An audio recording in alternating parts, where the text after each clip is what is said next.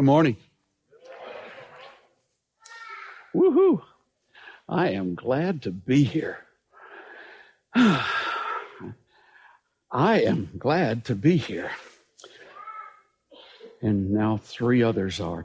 I am glad to be here. Whoa, yeah. Okay. Yeah. Last week we started a series on prayer.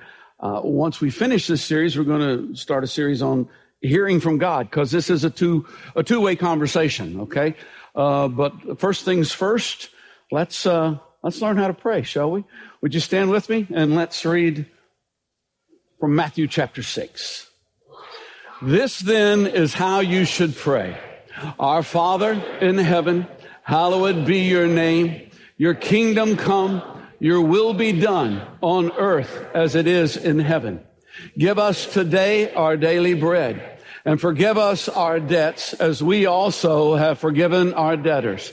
And lead us not into temptation, but deliver us from the evil one. Father, I thank you for your word. I thank you for the power and the life that are in your word. I thank you for the presence of the Holy Spirit. Quicken each one of us, Lord God. Help us to not just hear with our physical ears, but penetrate into our hearts today, Father. Invade our lives. In Jesus' name, amen. You may be seated. Last week we looked at some of the don'ts and do's about prayer. Quick recap, if you will. Don'ts. Prayer isn't for show. And we spent a lot of time last week basically talking about it not being for show to prove to others, like a Christian merit badge, to prove to others how spiritual you are, how godly you are. But it's also not for show to God. I mean, seriously, I think sometimes, I believe this actually does enter into my prayers occasionally, and I'll just have to go, okay, wait, no, this isn't. I think sometimes I'm kind of praying to God just so he'll know that, yeah, I'm still on your team. I'm still there. I'm one of the good guys. The truth of the matter is, he knows what you are. So there's no way to pull any wool over his eyes or anything like that. So prayer isn't for show. And then secondly, prayer doesn't have to be verbose. It doesn't have to be a lot of words. In fact, Jesus said, whenever you pray, don't pray like the heathen do, because they think that they'll be heard because of the amount of words that they're using. Persistence is important. Preponderance of words isn't necessarily important. I think sometimes people don't pray because they go, I don't really have time to pray. I don't really have time to think about how to put this into God language and take it to God in such a way that he's going to hear. If you've got time to tell a friend what's going on in your life, then you got time to pray. Because it's basically the same thing. That's what you're doing. And then also, in terms of the don'ts, if you will, prayer can be subverted by wrong motives. We read the verse last week, James 4:3. When you ask, you do not receive because you ask with wrong motives, that you may spend what you get on your pleasures. Now, God isn't against us having pleasures. In fact, God is the only one who can enable us to truly enjoy something. The pleasure of sin is for a season. Okay, it lasts for a little while, and then it turns to dust and ashes. But in his presence is the fullness of joy. In his right hand are blessings forevermore. God's pleasure that he puts into our lives is something that doesn't turn sour. It's something to get. My parents used to sing an old song, "Every day with Jesus is sweeter than the day before." And it is. It goes from glory to glory to glory. We're forever changed.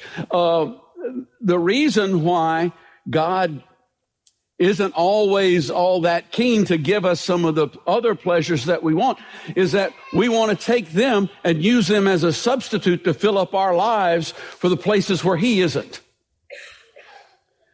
And so when we do that, it's not healthy. If you eat candy all the time and that is the only thing that you eat, you will enjoy it for a little while. And then you'll die. And so God is wanting to take care of our spiritual diet. And okay, do's. We got to this last week. Do pray. Do ask. James says you don't have because you don't ask. And we talked about the fact last week that oftentimes, we may ask once. Persistence is important. Or we may think, I got this one, God. I can take care of this. And so there are things that we just don't take to God at all. And what we're doing is we're saying, I don't need you in my life here. And so he's saying, ask. And so Jesus taught us how to pray. And the most fundamental issue about prayer, the most fundamental thing about prayer is this. Who am I talking with? That's the most fundamental thing. Now, the proper thing would probably be with whom am I speaking? But this is Tennessee. I want everyone to understand. Who am I talking with? Have you ever had a confusing conversation?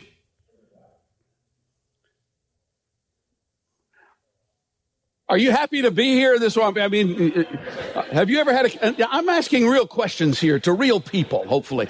Have you ever had a confusing conversation? Yes. Oh, okay. That's pretty good.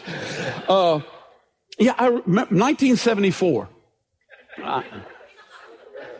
I've had one since then, but 1974, I was living with a guy named Bruce Newman, and I were roommates. I met Bruce in college, and we were roommates, and we lived in a little apartment over off of Charlotte Pike out in West Nashville, and we were doing theater together, and one evening after, I don't know if it was rehearsal or a show or something, but one evening after we did whatever we needed to do, a friend of ours, a gal named Pam, came over to see our apartment, to see our new apartment. And we walk in, and the first thing is over on the left, there's a kitchen. And on the way over there, we were having a discussion about most actors' favorite topic, which is, how can I make enough money to live? So we were talking about that. And so we walk in, and she looks at the kitchen. She says, who cooks?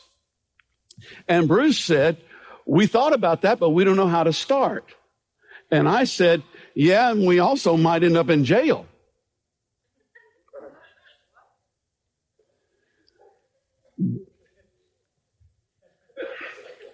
She said, who cooks? He heard, write books. I heard, become crooks.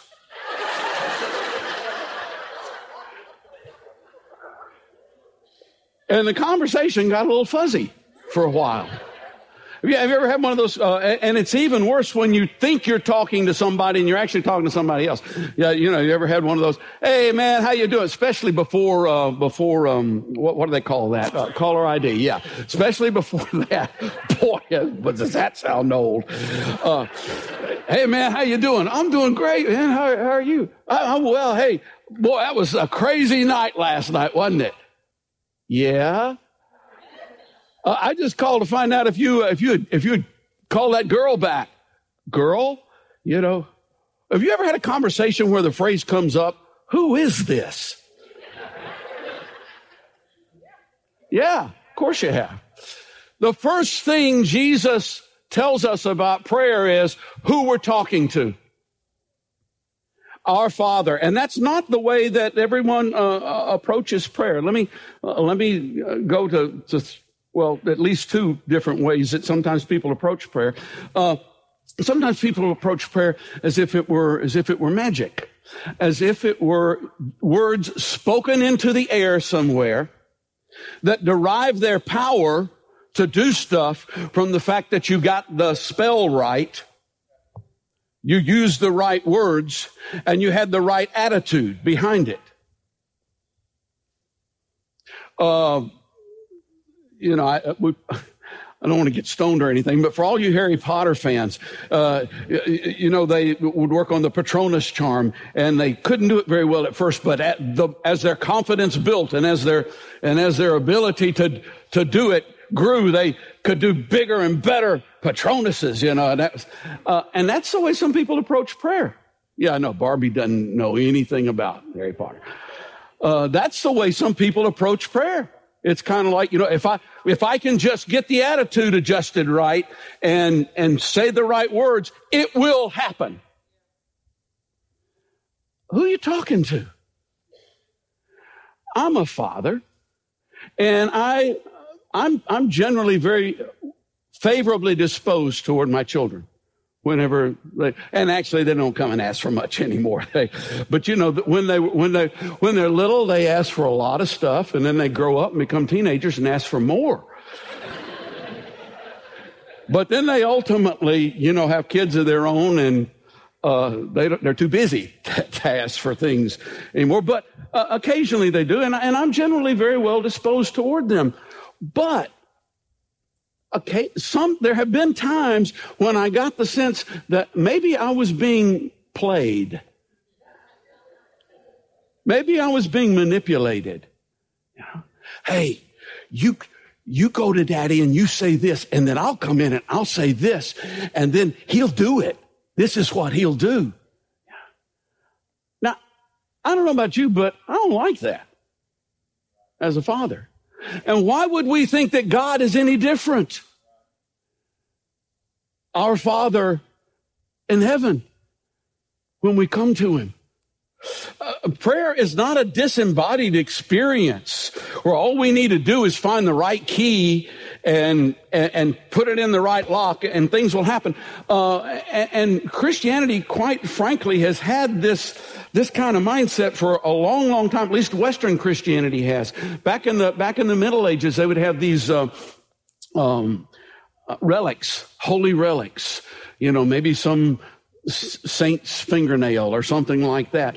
But the one that was the most famous was the Grail, the Holy Grail, the cup of Christ that he used at the Last Supper. And the thinking was that if someone could find the Grail, if you possessed the Grail, you could not be defeated. You would get anything you asked for because you had the Grail. And if the right person found the Grail, then peace would come to the whole earth. That's magic. That's not prayer. That's not. And then others pray this way. Others basically pray, to whom it may concern. Seriously. This is what I want, and I'm okay with whoever gives it to me as long as I get it. This is good stuff, folks. It's especially pervasive, this type of prayer in our current culture, secular and religious culture. We basically don't care where it comes from as long as it's what we want. Satan offered to give Eve things of supposed value, things that she thought were of value. And of course, when Satan does that, it's virtually always a substitute for something God's already given us. He said, if you'll eat this apple, you'll be like God. God had already created them in his own image. But you'll be like God, knowing good from evil. You see, God, when he created them in his own image, all they knew was good. They didn't necessarily know the evil stuff. Boy, that was really mean of him, wasn't it? No. But it was something that she wanted and Adam wanted too. Let's just put it that way. Hey guys, it's not all on her. And because they accepted what was offered to them, we've all had to pay for it ever since.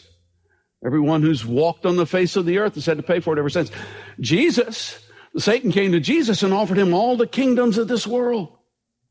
All of them. Now, he did say, you do have to bow down and worship me, and that wasn't about to happen. But I'll tell you something. Even if he had just said, you can have them. They're mine. I'm giving them to you. You can have them. Jesus wouldn't have taken them because of who they were coming from. Because of who they were. If John the Baptist knew this, then surely Jesus knew a person can only receive that which is given to them from above. Everything else is an illusion. Only the things that come from God are real. Well, let's go into one other area that I want to touch on before I kind of turn this thing around. And what about praying to the saints or people who've gone before, things like that? And I know that's not a big issue in our camp, but much of Christianity, this is where they go. And there's no biblical basis for this practice. The official position of the Roman church, and by the way, I'm not a Roman church basher, okay? I'm not one of these people who goes, well, they ain't saved. They're just like us. Some of them are saved and some aren't. And some of us are saved and some aren't. And I don't know, because that's above my pay grade. But I do know that people come to Jesus. So I'm not bashing that, but the official position is that this is no different from asking a living person to pray for you. Yes, it is. And not only that, it's not practiced that way. I mean, the practice basically is, actually, I guess this does, some people do go this way with living people as well. But the practice basically is, okay, I got a broken arm. I need to find a patron saint of broken arms to go and talk to God, because God especially listens to this person about broken arms. But, my job, I'm a contractor. I need to find the patron saint of contractors. No, you don't do that. It's okay to ask living people to pray for you. People that you're going to have a relationship with. See, my dad, it's a two-way street, there'll be oftentimes, when people will go, Pastor, will you pray for me? Will you pray for such and such and such? And I go, sure, I will. And they don't always say it, but usually they're praying for me as well. I mean, Paul asked the Colossians, he asked the Thessalonians, he said, to pray for me. And earlier in the same letters, he was praying for them. So, I mean, that's supposed to flow. It's like Barbie was talking about, in the body of Christ, that's how that works. It's that concern, that connection takes place. With people who've gone on to the other side, it's not the same. Yes, I mean, we're part of the same family. The body of Christ, they haven't left the body of Christ. We're still part of it, but I don't pray for them. And my dad, he's not been canonized, but I think St. Harvey, I'm fine with saying that, because he was a saint of God if ever there was one. And he's the patron saint of pastors of churches in Smyrna. But I've never, at any point in time, even in the worst times that I have had, Pastor, I've never gone, all right, St. Harvey, you see what's going on, and can you go talk to God about this for me? And I've also never prayed for him once he went over to the other side. What am I going to pray? God protect him today. What am I going to say? I mean, he's there. He's there. But we can pray for one another here. But those who have gone on ahead have no more access to God than you do.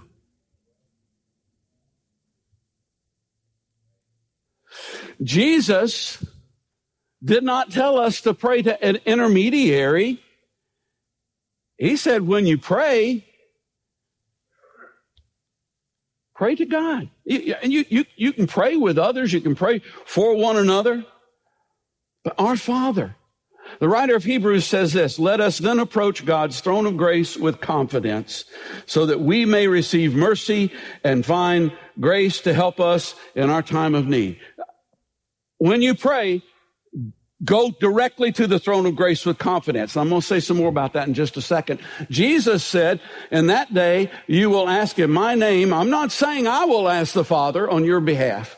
See, I don't even go, hey, Jesus, will you talk to your dad about what's going on in my life? He is talking. He is ever interceding for us, but he doesn't need my advice about what he should pray. He knows it better than I do. He's told me to go directly to the Father. The Father himself loves you because you have loved me and have believed that I came from God. Now, some people may say, well, he was talking to the disciples. Do you love Jesus? Do you believe he came from God? Then he was talking to you. because that same because applies to you as well as to them. So he says, go directly to the throne of grace. And if Jesus says we can go straight to the Father, and he does, then who am I to go, yeah, but. We go in Jesus' name. That doesn't mean that he goes instead of us. That doesn't mean that we tack a phrase onto the end of our prayers to make it official. It's okay to tack that phrase onto the end of your prayers. Just as a reminder to me, where the authority is coming from to make this prayer. But it does mean that we go before him clothed in his righteousness. Now, Joel kind of touched on this with the communion thing. Sometimes I know people don't ask God for whatever it is that they need because they go, I've been bad. I'm not worthy. This was a tough week. I did some things. I intentionally did some things, and I know God doesn't like. I know what I'm struggling with in my thoughts at this point in time. So I really can't ask God to do that. But you see, whenever you have that attitude, what you're actually saying is, there are times when I am worthy. There are times when I've had a good enough week, when I've been a good enough person that God ought to hear this prayer. That's not how it works, because you've never been worthy. And I've never been worthy. And yet we are instructed to come boldly before the throne of grace. And the reason we can do that, and this is a paradox, but it's a wonderful paradox. We come in a boldness that is born out of humility. It's a boldness that is born out of the understanding that I'm not coming before God because of anything I've done. I'm coming before God because of what Jesus Christ did. I'm coming before God completely clothed in his righteousness. And on the weeks that I've been bad, his righteousness still covers that. On the weeks that I think I've been good, his righteousness still covers that, especially all the stuff that I thought was good that actually wasn't good because I don't know what good is. I want to close with this story. True story. A man named Alan Vincent. Some of you've heard Alan Vincent. He's a powerful man of God. He's still alive. I don't think he's in active ministry anymore. He's quite elderly, whatever that is. But I heard him, a powerful man of God, powerful teacher. I heard him share this story, 15, 20 years ago up in Pittsburgh at Bishop Garlington's church. Alan is from England, and a friend of his had a connection with a special connection with a certain charitable cause. I don't remember what the cause was, but it was something that he was closely associated with, and he got an appointment to see the Duke of Edinburgh and bring this cause before him to see if he would throw his influence, his support behind it. Now, the Duke of Edinburgh, for those of you who don't know, happens to be married to the Queen of England. So he's a pretty big deal. He's a pretty important man. And the English are very punctual also. The one nation on the face of the earth that is punctual. But if the appointment is at 10, it starts at 10. It doesn't start at 10:01. I wonder how they go to church there. Anyway, let that sink in. And then so anyway, he had this appointment. He had 15 minutes with the Duke of Edinburgh.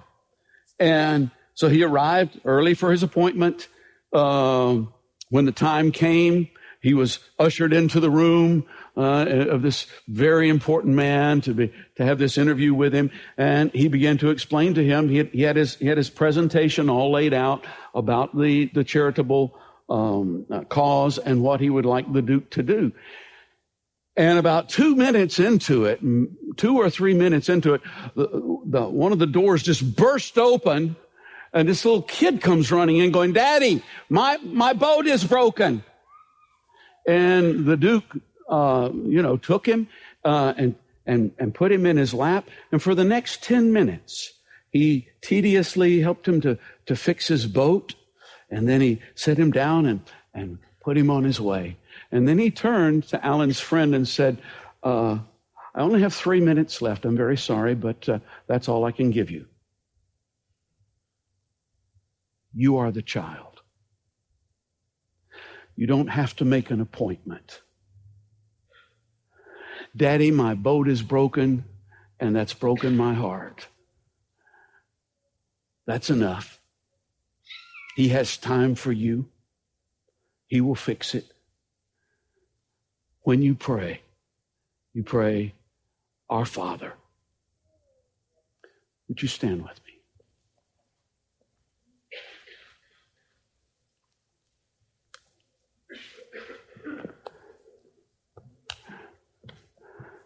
And with those who are going to pray with people here this morning, come forward. And if you're here and you need prayer, come and pray with these. These people are all alive. And they will pray with you and go with you to the throne of grace. You know, sometimes we just need somebody to go with us. Sometimes we just need somebody to go, here, let's go together. You may be standing beside somebody that you know needs prayer, and they may need somebody to just take their hand and go, I'll go with you.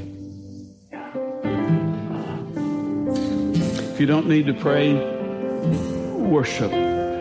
Create an atmosphere for the Holy Spirit to move today.